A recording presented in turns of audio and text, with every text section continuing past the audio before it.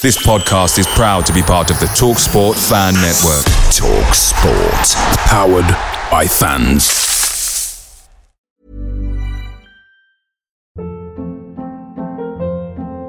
Hold up. What was that? Boring. No flavor. That was as bad as those leftovers you ate all week. Keke Palmer here. And it's time to say hello to something fresh and guilt-free. Hello Fresh. Jazz up dinner with pecan-crusted chicken or garlic butter shrimp scampi. Now that's music to my mouth. Hello Fresh. Let's get this dinner party started. Discover all the delicious possibilities at hellofresh.com. The TalkSport Fan Network is proudly supported by McDelivery, bringing you the food you love. McDelivery brings a top-tier lineup of food right to your door. No matter the result, you'll always be winning with McDelivery. Order now on the McDonald's app and you'll get rewards points delivered too. So that ordering today means some tasty rewards for tomorrow. Only via app at participating restaurants. 18 plus. Rewards registration required. Points only on menu items. Delivery fee and terms apply. See mcdonalds.com.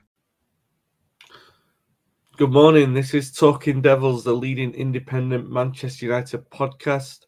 I'm your host, Wayne Barton, joined by United legend Paul Parker to talk over the last couple of weeks at Manchester United. If you're watching live on YouTube or Facebook, if you can comment, subscribe, leave questions down there. If you're watching the replay as well, if you can comment, we do reply on the comments that we get. And if you're listening back on the audio podcast, if you can subscribe and leave a positive review on the platform you're listening on as well. Joined by Paul. How are you doing this week, Paul? You all right? Yeah, not too bad, Wayne. Not too bad at all. Good. All ready for Christmas? I don't know. I think I still live in that world of being a footballer that it comes around and you don't. It's a hard one to get into, really. The thought of being cooped up in a hotel and not being able to do this and do that always still rings in my mind. Apologies to everyone listening and watching for the last couple of weeks' absence. I've been struck down with the norovirus, which has been very unpleasant. You could probably tell I'm not 100%, but I thought, it's coming up to Christmas. Christmas Day is going to be when we normally do the podcast, and I don't think I'm going to pull Paul away from unwrapping presents. I'm sure he's been on the good list this year, so I don't want to get in the way of that. And obviously, there'll be New Year the week after, so it might be a couple of weeks until we reconvene. So I thought try and get an episode in before we clock off for Christmas. And graciously, Paul has given some of his time on this Friday morning. So a lot to get through, Paul. We didn't preview or really talk about the Liverpool game, and in a funny way, I think when we were building to it in the podcast, it was kind of like it seemed like it might be an end game for Ten Hag with the way that the results were going and the mood around the club and everything. And then we were eliminated first of all, we were destroyed by Bournemouth, which I don't think that we did a podcast on.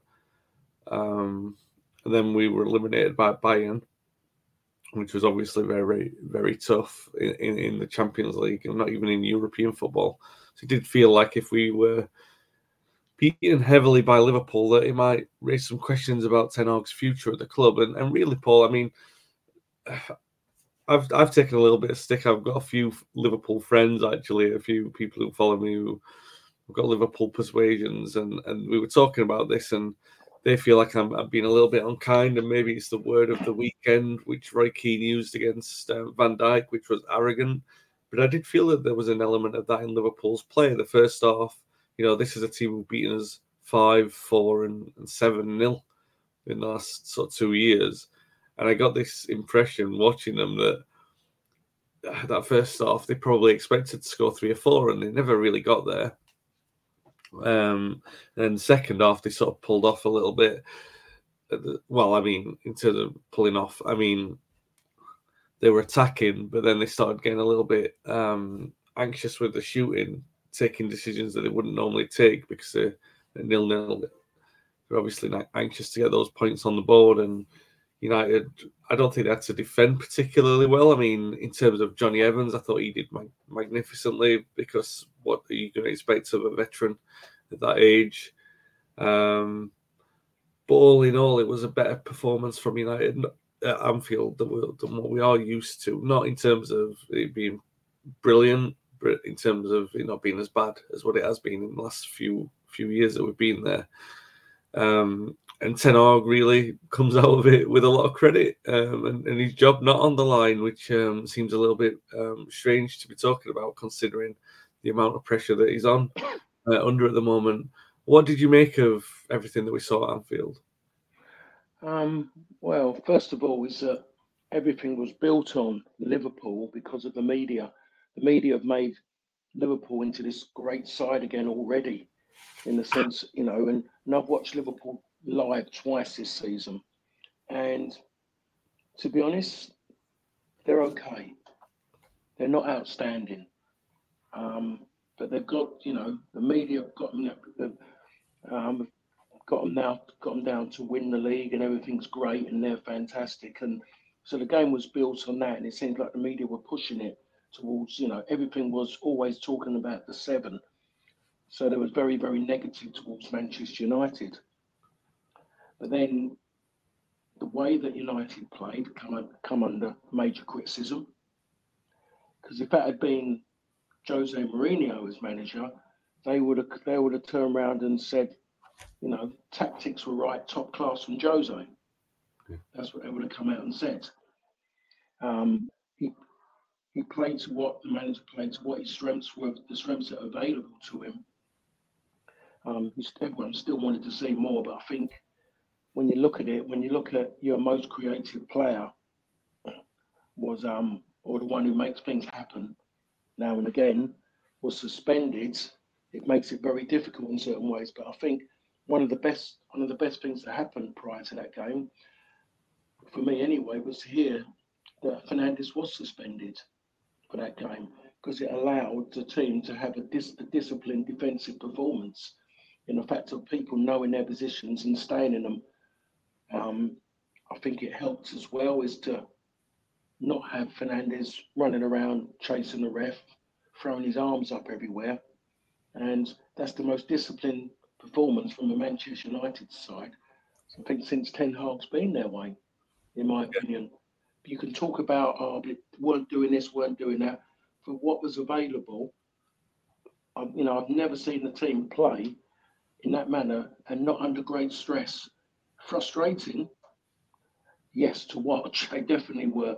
But you looked at and always wanted that, but because of the way they defended and they got into such good areas, and then in the end it was just wastefulness really that cost them on the attacking side. Anthony was wasteful. When he got in good areas, he was wasteful. Yeah.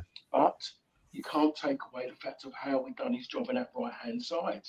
Because I thought he was excellent on that job, being disciplined and stopping Liverpool, getting a lot of play on that left-hand side. I thought he protected Dalot well. On the right-hand side, And on the left-hand side, it was no different with Garnacho. He didn't really do a lot going forward. When he did get the opportunity, I thought Konate could deal with him because of pace and strength. Someone a bit quicker could have really exploited it, I thought, especially as we know that Alexander-Arnold doesn't want to defend, and Liverpool put him in that position where he's trying not to be a right back. But I think he thought he could have been found out more.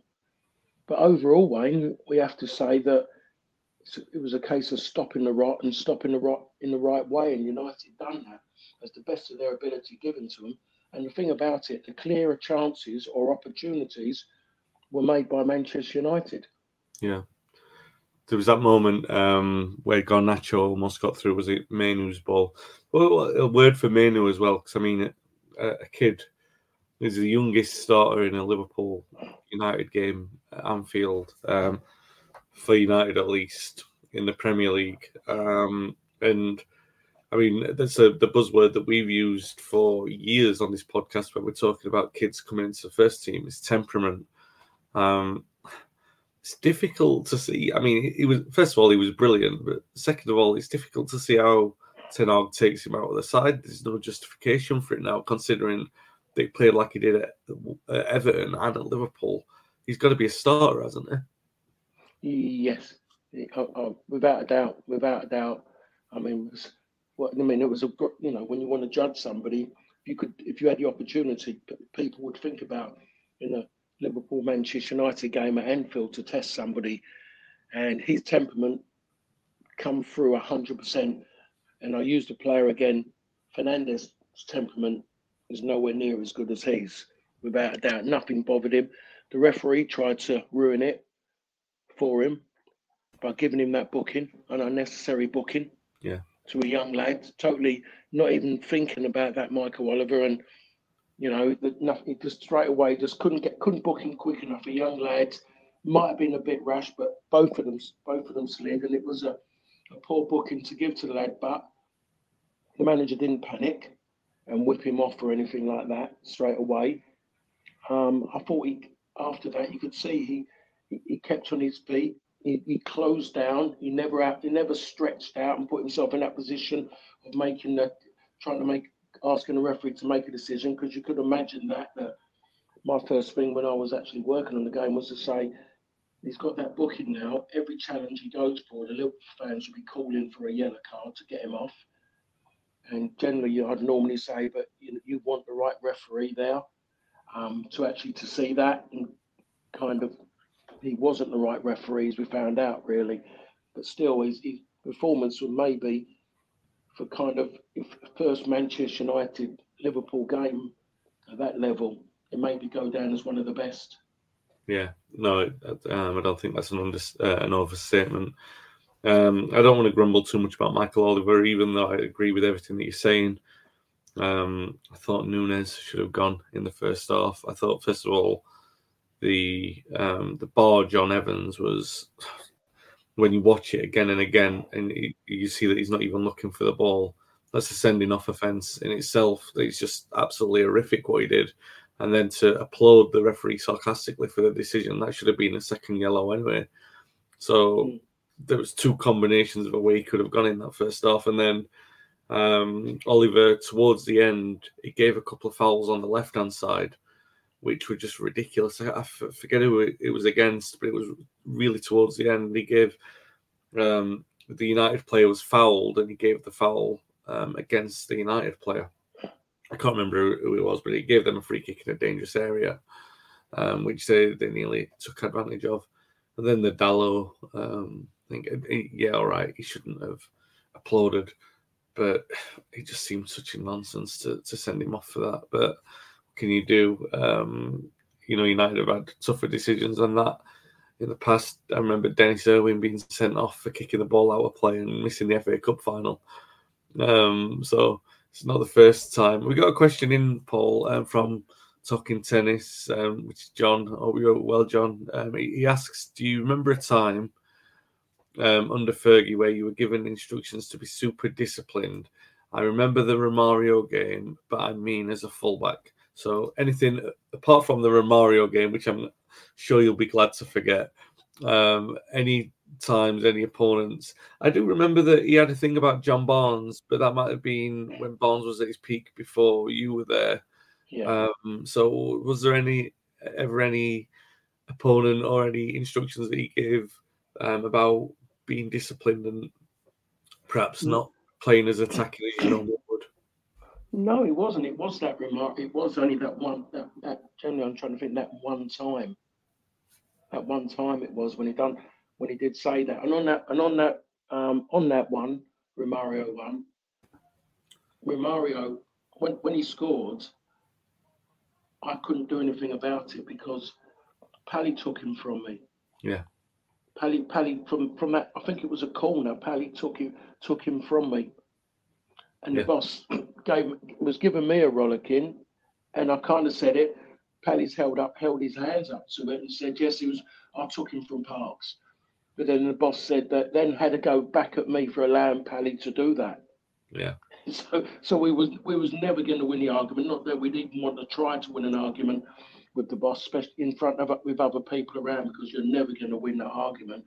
But in certain ways, I was given a job to do, and I should have been screaming at Pally and telling him no. But when there's a corner, there isn't enough time really to argue about it or to start trying to swap over. So it was that moment, and things could have been different in that game maybe if I'd have actually really done what I was told and, got near him. But, at the end of it, Pally took responsibility for that, which I wasn't going to argue about that. Mm-hmm. Then before we go on to the next games, Dan asks, as a professional footballer, how different was your Christmas, especially if you had an away game on Boxing Day? Well, we'd come into, I'm just trying to think, we'd come into Old Trafford for an away game. We'd come in as late as we could, depending where we was going, and we'd actually train at the ground. And then we would park our cars underneath, right at the top end of Munich Tunnel. Yeah. At the top, not the changing room end, at the top end. Yeah. By St Matt Busby Way, we'd park our cars underneath there. After, when we arrived, we'd go straight in there, then we would train, and then we'd jump in a coach and we'd go to the hotel. So we'd spend a morning, a late morning, maybe an early afternoon at home, and then we'd travel straight to the hotel and then go into the hotel. It doesn't matter what hotel we went to, then, we would even go into, say a Trust, what's it, a Premier Inn, those kind of hotels we're going in. It wasn't always these plush hotels that we go to now, but we'd go into something, and there'd always be Christmas do's going on. And it'd just be all of us virtually just listening to it in a private room where we'd go and eat or listen to it all, then walking past everywhere. So it was always difficult, always, to that kind of thing. But you get, like now, as I said to you earlier, Wayne, you get used to it. And I just think you just come a little bit slightly immune to Christmas because the job doesn't allow you to go 100% all in. Even the players, when they talk about players, he always gets a yellow card at Christmas, just before Christmas, so he can miss it. Even then, I don't think you can really enjoy it because you still have to be, part of it. It doesn't mean you can spend 3-4 days at home and, leave your mates in the trenches. You still want to be a part of it. You still want to be around them because you don't want them questioning you why you're not there in hearing shot. Because I can't remember any player being like that for me. But there'd be players who your teammates would know, they've been dodgy, and they would talk about you. Yeah. So Christmas schedule for United. Then they've got West Ham away on tomorrow at 12:30. There's a Christmas Eve game this year as well, which is the first time. I know you love a stat. I know you love it when I come out with my stats, Paul. So the last time there was a Christmas Eve game was United losing 3-1 to Leeds at Ellen Road in 1995. I'm sure you might have even played in that one. Mm-hmm. I remember them getting a penalty, Brian Dean scoring like he usually did against us. But that game, apart from being a nightmare, way to go into Christmas, can I remember that really ruining my Christmas Eve. That game was the one that sparked at the end of the season when Fergie went off at Leeds. Effectively, what had happened is Leeds had lost 6-2 to Sheffield Wednesday the week before they played against us, and then obviously turned it on. So Fergie was so wound up by that by the time that we played them at the end of the season and we won 1-0. And again, that's the famous game where Radaby went in goal after, I think, was it Harper, might be. Can't remember. The goalkeeper was sent off. Might be Malbini even. I don't remember. Their goalkeeper was sent off. Radaby went in goal. Somehow became flipping Lev Yashin in goal, and that's definitely an older reference. For I could see Paul's eyes popping out. He said, "There you go." I didn't say Prime Schmeichel. I went really old school. Even Paul didn't see Lev Yashin play. So we lost. So we won 1-0 in that game, and then that's the one that Fergie comes out afterwards, and he says, if Leeds had tried as hard as they did against us, then they'd be in the top 6, no problem. And that's the thing that caused Keegan to have his meltdown after Newcastle had beaten Leeds at Ellen Road, actually. So that's our memory of last Christmas game that we played. My memory of it anyway, and the seeds that it's sown. I don't think we're going to be getting an inspired title push out of this. But West Ham away, Paul, it's a club that you have seen a lot of. Moyes doing well. Obviously, they won the trophy last season, first trophy for a long time, the Europa Conference. They're adjusting to life without Declan Rice, but they're not doing too. Cool fact, a crocodile can't stick out its tongue. Also, you can get health insurance for a month or just under a year in some states. United Healthcare short-term insurance plans, underwritten by Golden Rule Insurance Company, offer flexible, budget-friendly coverage for you. Learn more at uh1.com. Picture the scene. All of your mates around, you've got your McNugget share boxes ready to go. Partner this with your team playing champagne football. Perfect. Order McDelivery now on the McDonald's app. There's nothing quite like a McDelivery. At participating restaurants, 18 plus, serving times, delivery fee and terms apply. See mcdonalds.com. Badly, you see from a Moyes team that they tend to have these peaks and troughs, but they're doing quite well at the moment, apart from the midweek game where I think they moved a few players around and lost heavily at Anfield in the League Cup. I do tend to think, though, that with a Moyes team, it's always about momentum. It's not about resting players and everything like that. So maybe that will count against them when we go there on Saturday. What are you thinking about that game? Are you expecting a tough one for United? It's always going to be a little bit tough because Manchester United come into any town, people live, everyone lifts themselves. The fans lift themselves. They can't wait for it. They're still good, bad, or indifferent. People still want to go through the turnstiles and watch Manchester United and looking for what some people say a famous win is, as you know, Wayne, the way things are. But it could be quite a good one for United because they're not happy, West Ham fans. I was with quite a lot of them yesterday, and a lot of them are disgruntled because of a lot of them got trapped in Liverpool because of the trains. Yeah. So they're fuming because of the team that David Moyes put out. Yeah. Because a lot of the fans are saying there was a great opportunity to go to Wembley. Yeah. Great opportunity for them to go. And they're disappointed. And I was surprised because as you remember, the previous 2 seasons, every game he's played virtually his main team. And everyone's kind of going out, they're going to be tired. He's doing this and doing that. David Moyes is old school, believes in continuity. They've gone at every single game. And that was an opportunity for West Ham to go to Liverpool. Liverpool's mind would have been on Arsenal this weekend.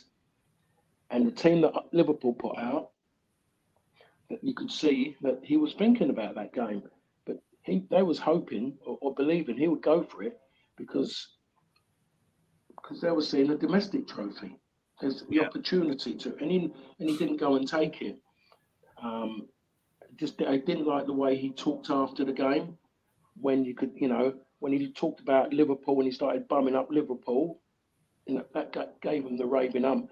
So it boils down to the fact of that 6,000 fans went up to Liverpool just before Christmas, and the trains blew up on them.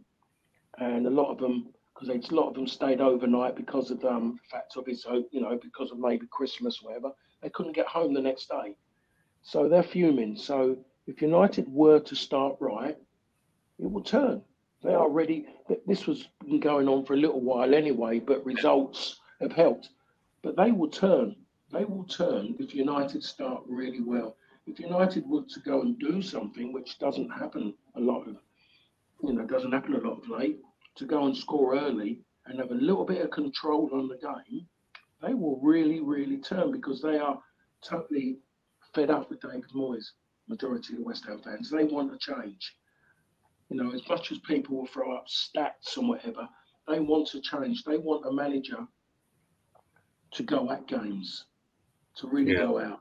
And West Ham don't go at games. West Ham, up until that Wolves game, normally they're behind at half-time or something, or performance is poor, they're maybe hanging on. But they done something complete. I don't know, maybe Wolves forced it upon them because Wolves were that bad. But I would say that there's an opportunity to go to the London Stadium or go to a West Ham game, and it could be more comfortable than normal away games that West Ham are. in that sense. Yeah. You know, and Yeah. I'm saying it, and I'm saying it very, very quietly because, well, not. I'm trying to talk and hoping that my wife ain't listening outside because she's West Ham daft. So, but they're very, very, very, very disgruntled. People come out and say, "But you won the trophy." They're going great, but sometimes, as one manager always, made me believe, is that one's never enough, Yeah. and it should never be enough. Yeah, it's an interesting thing with Moyes because I think you're right. It feels like it's a marriage of convenience there because Moyes, I don't know if anyone can remember this, like as far back as this, if it's a different generation of fan, but there was by the time that Moyes came to United, he'd outstayed his welcome at Everton by about 3 years, but Everton obviously couldn't get anyone better for the job at the time, and Moyes, I think there was a moment where perhaps Arsenal should have moved on Wenger, and that would have been a natural move for him to go down there. But that never materialised, and Moyes was sort of left in this limbo where things turned the other way, really. And his momentum had gone and all that sort of stuff. So we got a Moyes whose momentum had already gone anyway. I feel that's just my personal opinion on that, and I feel like perhaps that's the same with West Ham last season. And yeah, all right, they did win the Europa Conference League, but the novelty of having Moyes after having brought him back, by the way, and they had that sort of little peak under him, but then there always comes a little point with a David Moyes team where there's a bit of disillusionment. And I think they were there; they were already there with the West Ham fans and everyone at West Ham. But obviously, there's a stay of execution that's granted by the fact that they've won a trophy, and the fact that whenever you talk about a successor, the only person who's ever mentioned for anyone below the top 6 clubs is Nuno Santos. It's kind of like just waiting for where he goes next, as he ticks on like his bingo card of all these clubs that he's been to. He might have even been to West Ham, I don't know, but it's like that lack of a successor, really, and it does make you think about the wider argument of there not being that many great coaches and managers at the moment, that so many of them are being recycled to do uninspiring jobs. But that's West Ham's. I think one manager who is doing an inspiring job, Paul, is the manager of United's opponents on Boxing Day, Unai Emery, who, let's be right about it, he was made a figure of fun by the British press, like they do with the foreigner sometimes.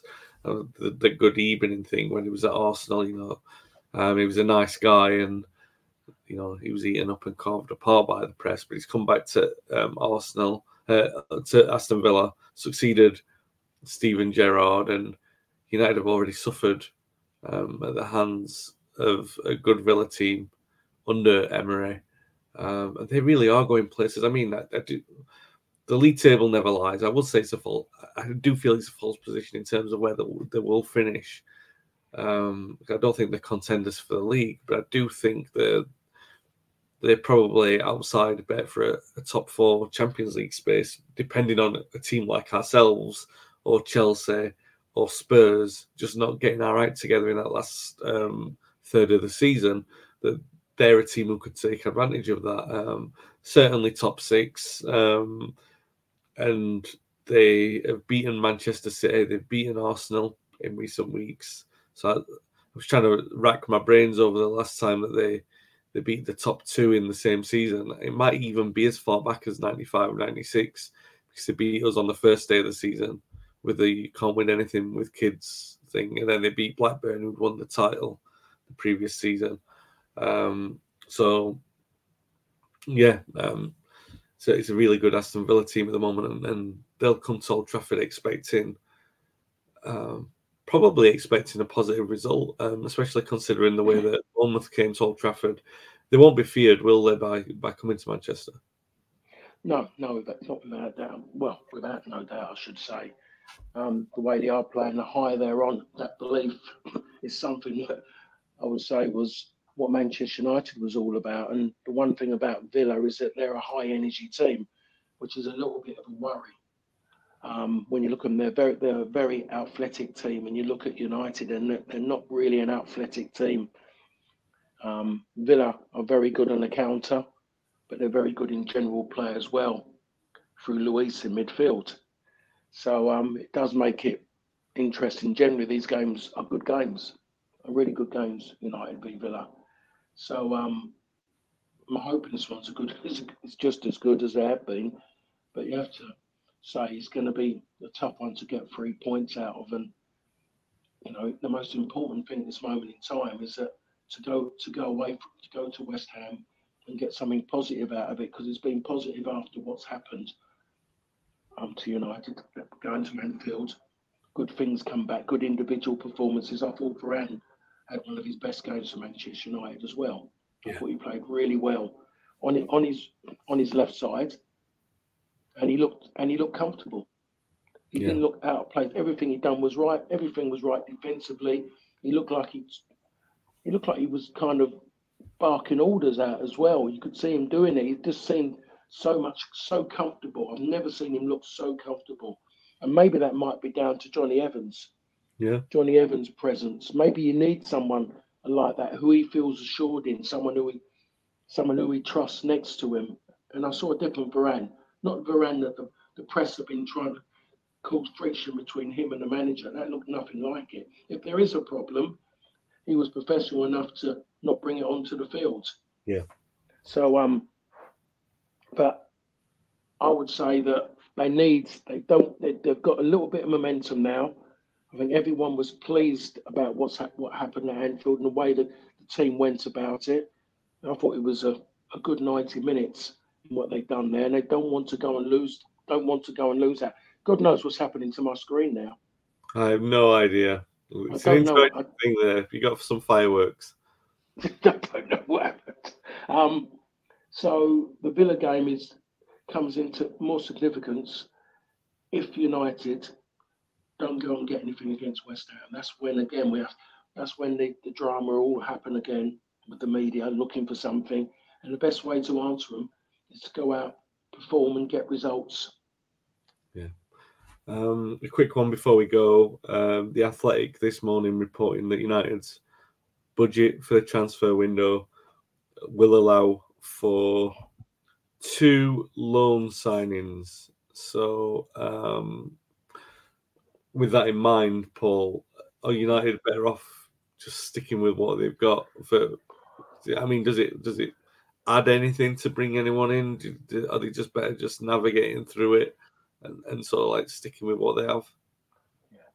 Loan signings are so difficult. If it's a loan because you are going to buy them and you can't do it, for me, that works in a way. But if it's a loan, I don't know, you're going to let people out. There's always a problem. I mean, you look how the Amrabat is on loan, and you got Reguilon who's on loan as well. He hasn't been bad, but you got Luke Shaw back now, so that cuts down on him. And then you got Amrabat who done all right at Anfield. Do you think would the loan be taken? Would they carry it on after to go out and buy? I would say no. So it's a difficult one. It's really difficult. Are the loan players right in their head? Are they happy about going out and loan? Do they want to prove a point? What was his name?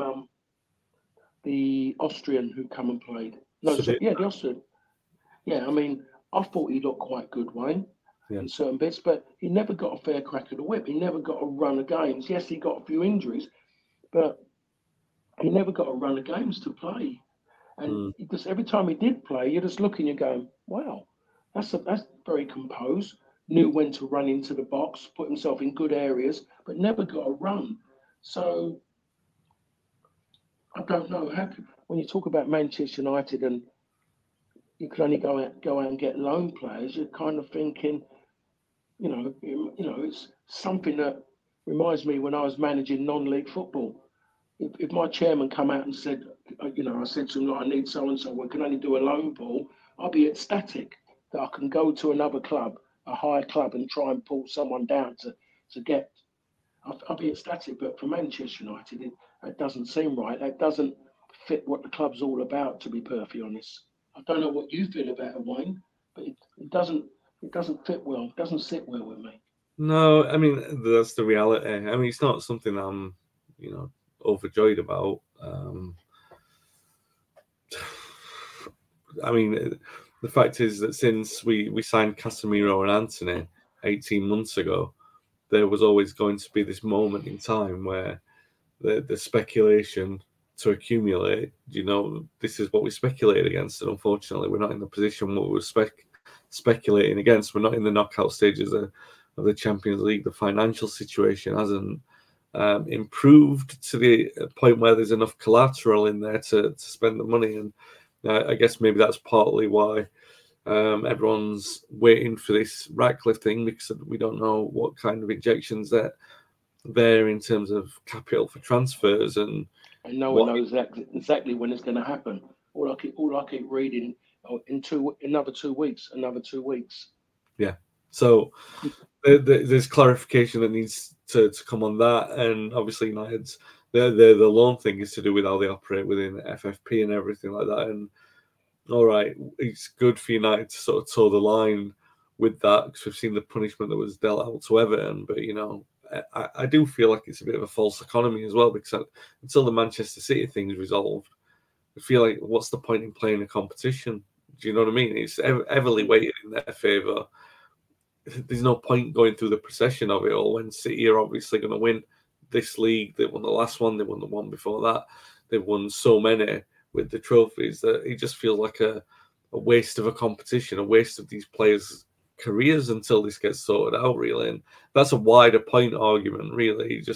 I can't believe that the Premier League are allowing this to operate, but this is the financial constraint within which United are operating. For what?